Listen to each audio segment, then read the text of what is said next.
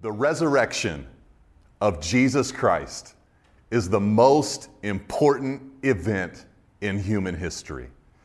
If it occurred, God is real. Jesus is Him. The Bible is true. Heaven and hell are realities, and Jesus makes the difference on whether you go to one or the other. Additionally, by its own admission, Christianity is a pointless exercise if Christ did not rise. The Apostle Paul said it this way. He said, "And if Christ has not been raised, your faith is futile, and you are still in your sins."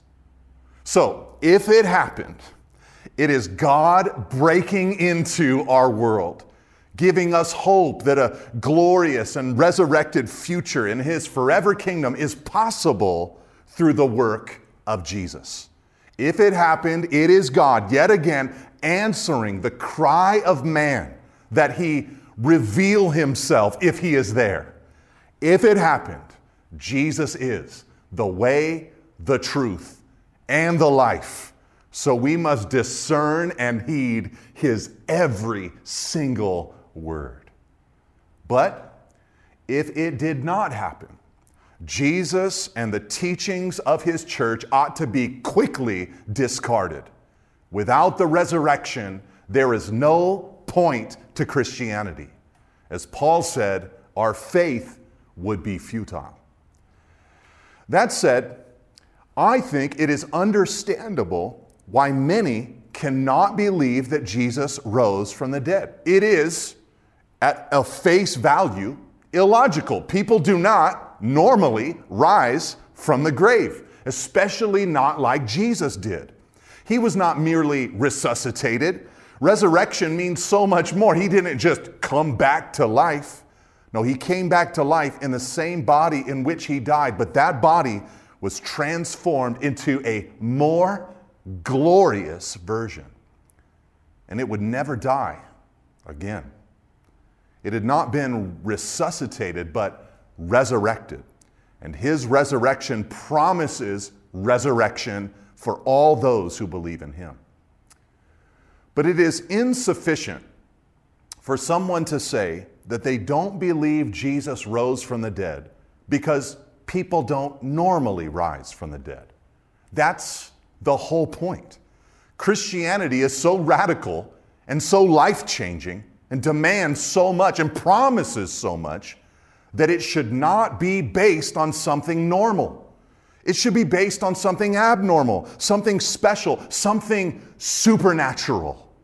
And since Christianity leads to a final and forever resurrection of its people, it is appropriate for it to be based on Jesus' resurrection, the first resurrection.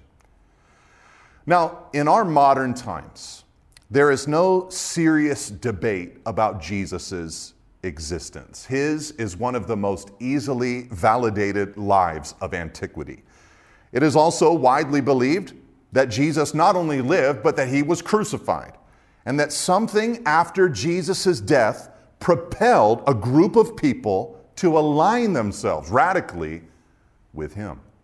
And that group, we call them the church, immediately began to spread throughout the known world. Their spread did not begin lifetimes after Jesus' life, but right after His departure from the earth. In other words, the earliest spread of Christianity was not due to a legend about Jesus that developed hundreds of years later, but as a response to what a group of people had seen and witnessed with their own eyes.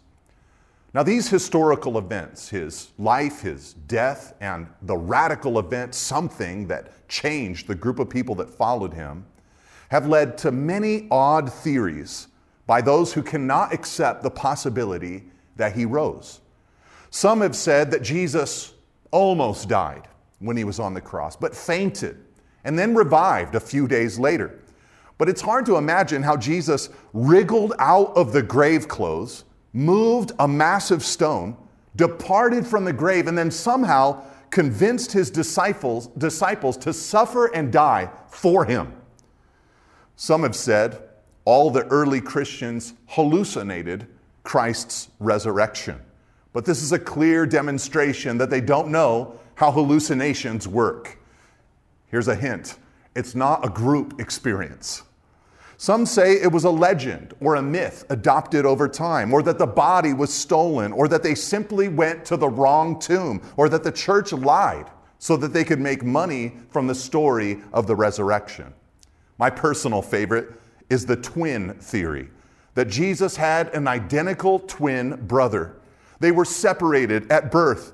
After Jesus died, the twin emerged, stole Jesus' body from the grave, and then proceeded to pretend to be the risen Messiah. Now, the clearest explanation for the events recorded in the documents at our disposal is the supernatural explanation. Jesus Christ rose from the dead. And in our passage today, I want to quickly point out to you 7 clues that lend to the legitimacy of this claim. Now, for this, we're going to continue our study in Mark's gospel. We've taken it verse by verse for over a year now as a church, and next week we'll, Lord willing, conclude our study in the Gospel of Mark. Now, last week when we were together, we read about Jesus' crucifixion and burial. He'd hastily been wrapped in grave clothes, slathered with 75 pounds of burial spices, and was laid in a tomb that was then sealed and guarded by the Romans. The disciples at this point have scattered. They're discouraged about what has happened. But when Sunday morning came, a group of women who were devoted to Jesus went to his tomb to complete the burial preparations. So with that, let's read our passage for this morning. Mark chapter 16, verse 1 through 14.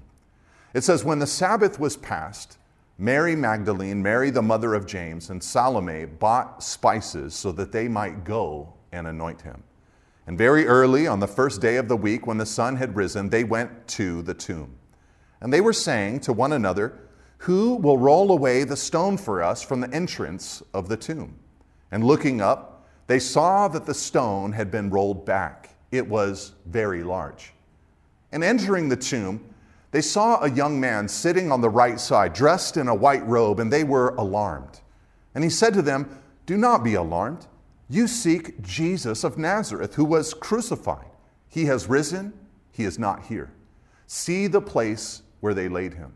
But go, tell his disciples and Peter that he is going before you to Galilee. There you will see him, just as he told you.' And they went out, verse 8, and fled from the tomb, for trembling and astonishment had seized them. And they said nothing to anyone, for they were afraid. Now when he rose, verse 9, early on the first day of the week, he appeared first to Mary Magdalene, from whom he had cast out 7 demons. She went and told those who had been with him as they mourned and wept. But when they heard that he was alive and had been seen by her, they would not believe it. After these things, he appeared in another form to 2 of them as they were walking into the country. And they went back and told the rest, but they did not believe them. Afterward, verse 14, he appeared to the 11 themselves as they were reclining at table. And he rebuked them for their unbelief and hardness of heart, because they had not believed those who saw him after he had risen. The first clue from this passage that Jesus' resurrection is a factual event is not actually in this text, but is the text itself. You see, the New Testament, writings like Matthew, Mark, Luke, and John, are the most well-authenticated documents of antiquity. We are able to compare and contrast almost 6,000 ancient Greek copies of the New Testament, not to mention another almost 20,000 non-Greek ancient manuscripts, to make sure that we are reading what the original writers said. That's around 25,000 ancient manuscripts. Now, for comparison, the document of antiquity that comes in second place for the amount of ancient manuscripts it has is Homer's Iliad with 643 manuscripts. 643 to 25,000. The New Testament wins this contest.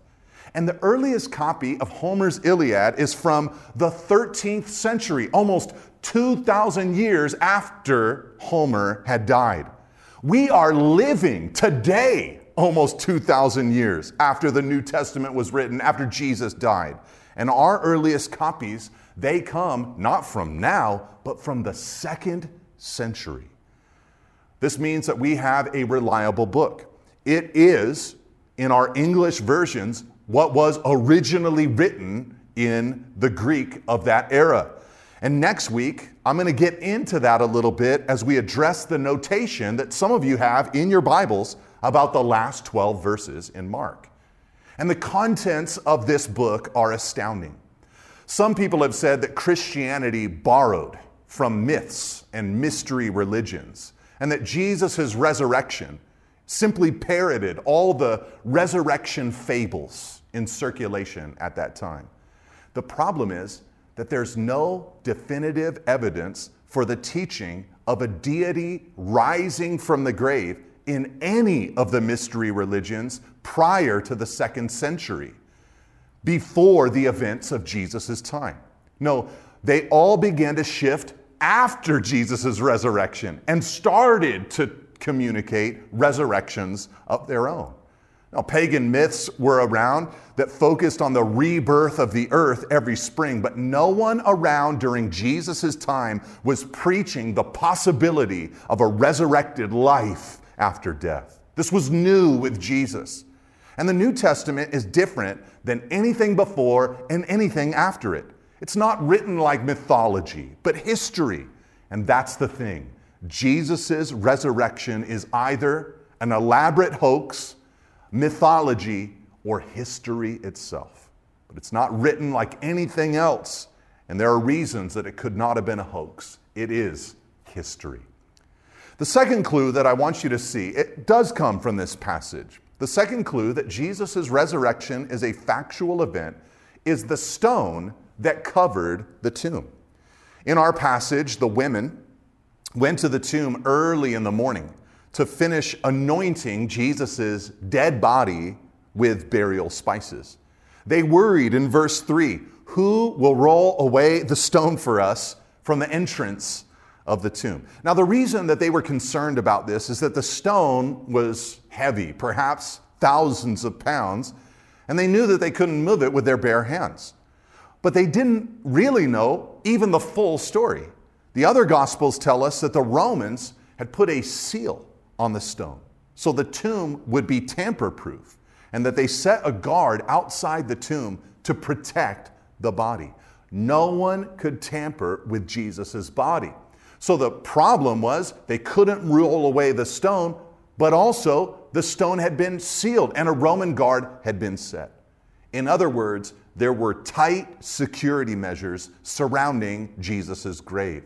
These women could not even temporarily roll away the stone, so the early disciples had no chance of stealing the body of Jesus. The third clue I want you to see, that Jesus' resurrection is a factual event, is merely the empty tomb. Now, the women found the stone rolled back when they arrived in verse 4.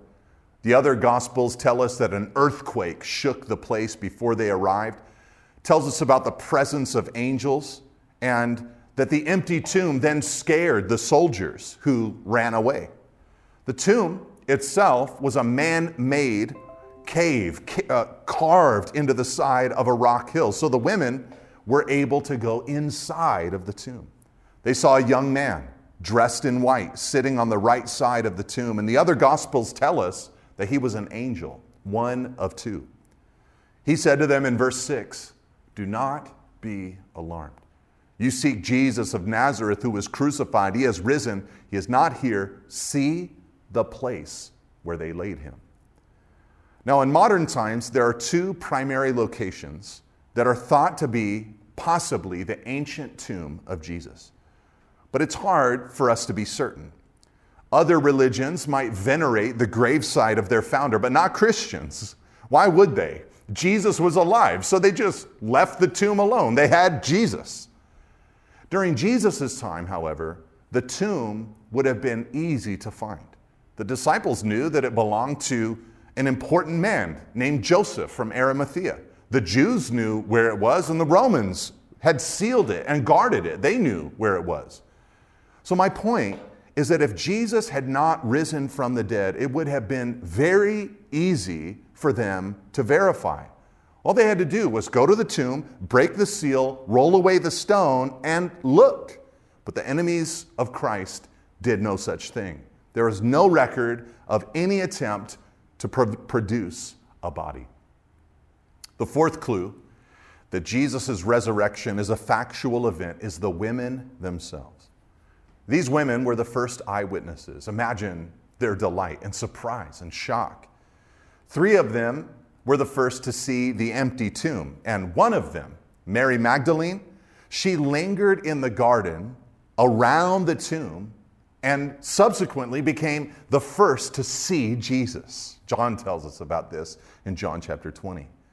These women were part of the early years of the church, and they could have been interviewed at any time about what they saw and who they saw that day. Now, in our modern times, the testimony of multiple women would count for much and should count for much. But in that culture, here's what you need to know: the testimony of women was not respected. So if the accounts of Jesus' resurrection were fictitious creations of the early church, it would have been much more likely for them to report that men saw the empty tomb first and saw the risen Lord first. But Matthew, Mark, Luke, and John all recorded women as the first witnesses. And I think they wrote it this way because women were the first witnesses. The fifth clue that Jesus' resurrection is a factual event is the disbelief that's all throughout the passage. The women fled from the tomb while trembling and astonished in verse 8. When they reported what they'd seen, the others did not believe them in verse 11. Jesus even appeared in his glorified state to a couple of unsuspecting disciples while traveling on a country road in verse 12. And Luke records this beautiful appearance in great detail in Luke chapter 24. And eventually, these men realized that Jesus was this camouflaged traveler, and they went and told the others. But the others, verse 13, did not believe them. And finally, Jesus appeared to all 11 remaining disciples and rebuked them in verse 14 for their unbelief. Now, I bring up all this astonishment and all this unbelief as a clue to the fact of the resurrection, because it is not at all how one might concoct a story. None of them are presented as hoping for a resurrection or clinging to Jesus' clear promises that he made multiple times throughout the Gospel of Mark that he would rise on the third day. They just didn't believe. And this candid representation of the events serves as another clue that this is an accurate, not a fictitious account. The sixth clue that Jesus' resurrection is a factual event are the appearances of Jesus after he rose. In our passage, he appeared to the women and to the disciples. But there's a hint about another larger meeting as well. When the angel spoke to the women, he told them to tell the disciples to go meet him in Galilee. Now, before Jesus died, he had said the same thing. He told his disciples that he would rise and meet them in Galilee. Paul referred to this Galilean meeting when he wrote in 1 Corinthians chapter 15 that Jesus appeared to more than 500 brothers at one time, most of whom, he said at his time of writing, are still alive, though some have fallen asleep. This means that over 40 days, Jesus appeared alive to his followers. And many people, lots of people saw him. The 500 saw him. The women saw him. The disciples saw him. the New Testament records around 15 appearances of Jesus after the resurrection. And these people were clearly convinced by what they saw because they quickly made the resurrection the foundation of their beliefs, preaching it in the very city that Jesus was crucified. I mean, think about it. If Jesus had not risen, why would they go to Jerusalem immediately, the very city in which Jesus died, and begin proclaiming that Christ has risen from the grave? Plenty of religions have started after their founder died, preaching the principles, morals, teachings, or life of their founder, but admitting that they are dead. But rather than admit any such thing, the early Christians, a mere 50 days after Jesus died, went into the very city in which he was killed and preached that Christ is risen from the grave. And many of them became willing to die for that message, a sign that it was true. I say this because some people will martyr themselves for a lie, but no one will be martyred for something that they know is a lie. And these early witnesses had the information. They would have known if it was truth or known if it was a lie, but they knew that what they saw was true and were willing to die for it. Now, the seventh clue that Jesus' resurrection is a factual event is what was produced by it. And what I mean by that is the church, perhaps you and me. In our passage, Jesus met the disciples. And as we'll see next week, he commissioned them to tell others about him. And today, all over the world, thousands of churches have gathered to honor and rejoice over Christ's resurrection. Our religion is not based on teachings that we found nifty or helpful or true to us, but on the event of the resurrection. It was monumental enough for the first generation of Christians that they did something that for them was previously unthinkable. They shifted the day of worship from Saturday to Sunday because that's the day that Jesus rose. Since all the first Christians were Jewish, and since Saturday was the Sabbath, and since God had put the keeping of the Sabbath in the 10 Commandments that he'd engraved on stones, shifting the day of worship to Sunday was a huge deal. Something extraordinary must have happened right around AD 30 that caused a big contingent of Jews to begin worshiping on Sunday. We know what that event is. Jesus rose. But it isn't only the day shift that stands out. It's the changed lives. You know, Peter changed. All the disciples changed. And the enemies of Jesus, men like Paul, were changed. All over the Roman Empire, men and women were bound in darkness, but they were changed. They were brought into the light of the gospel. The gospel went into a world with upside down beliefs, upside down morals, and they turned it right side up. As I mentioned earlier, many critics have said that the early church made up the resurrection for personal gain. But I think critics are the ones who get personal gain and notoriety from critiquing or ridiculing the resurrection. The early disciples, on the other hand, they were good people who championed truth-telling. And what they got in return for telling the truth of the resurrection was beatings, imprisonment, and death. Yet none of them recanted because they'd seen the risen Lord. And he had fundamentally changed them and their view of the world. And for the last 2,000 years, Jesus Christ has been changing men and women into his image. Though enemies have attacked, though his scriptures have been hidden, and though his message is the most singularly hated message of all time, his resurrection power still breaks through to change lives. You know, months ago, Pastor Riley and I got together to plan this Easter service. And as creative people often do, Riley asked if we could have coffee at our meeting. And I agreed. So we went downtown and we grabbed coffee from one of our favorite places, and we proceeded to then walk around Lake El Estero in Monterey, talking and dreaming about what Good Friday and Easter services could look like and feel like at Calvary this weekend. And pretty soon as we walked, we came up to the cemetery of Monterey. I asked Riley if he'd mind going into the cemetery, walking through there. It's a serene and sobering environment. I hadn't been in there for years, and as we talked and walked, Riley asked me a question. He said, "What's the reason for our Easter celebration?" And when he asked me that question, it just hit me. There we were in the midst of a graveyard.